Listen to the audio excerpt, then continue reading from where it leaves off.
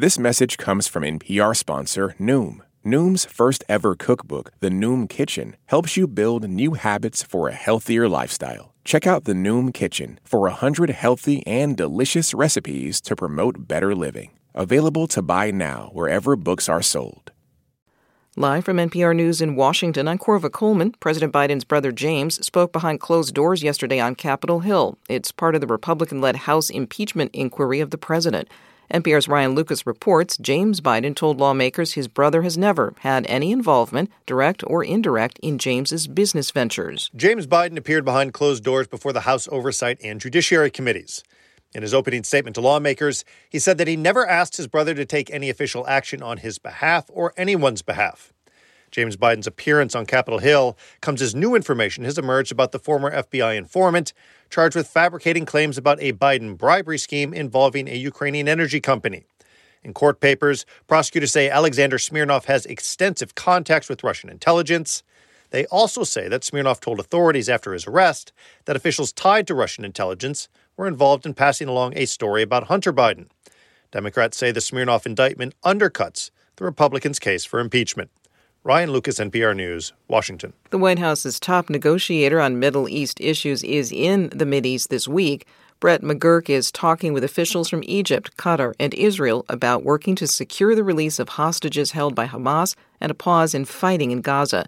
State Department spokesman Matthew Miller says the Biden administration will keep pressing its points. We are going to continue to stay engaged in this matter with everything that we can bring to bear on behalf of the United States to work with Israel, to work with Egypt, to work with Qatar, because we want to see the hostages released. We want to see a pause in the fighting, so that's what we'll continue to pursue. Miller also says the U.S. will unveil a new package of sanctions against Russia tomorrow.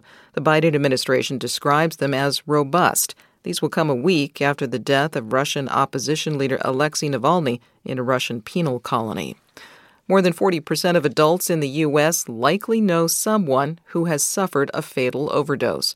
From member station WBUR, Martha Biebinger reports on a study out today from the RAND Corporation. Study authors say their survey is the first to show the widespread impact of the drug overdose crisis. Lead author Allison Athey says that 42% figure translates to about 125 million adults.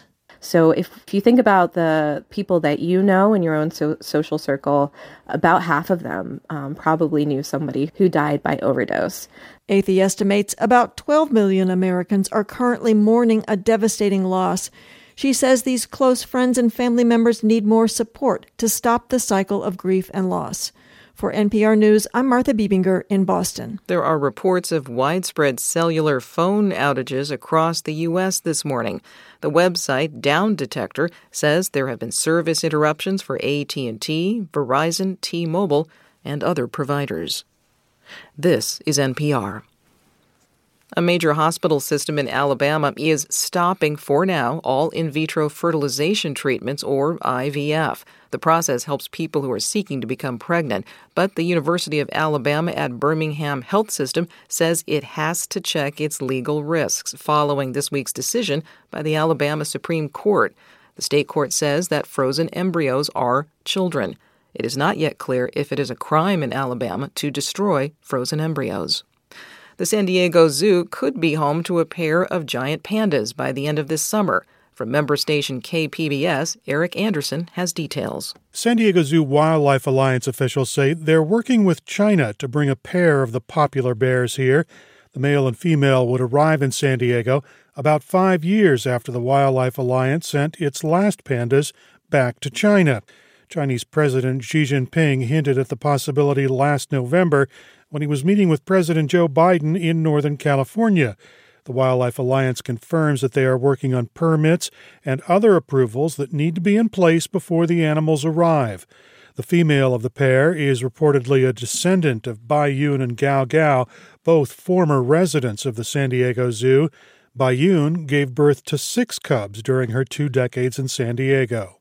For NPR News, I'm Eric Anderson in San Diego. Later this afternoon, a private company will try to land its probe on the moon. The Odysseus craft is seeking to make the first U.S. landing on the moon in more than 50 years.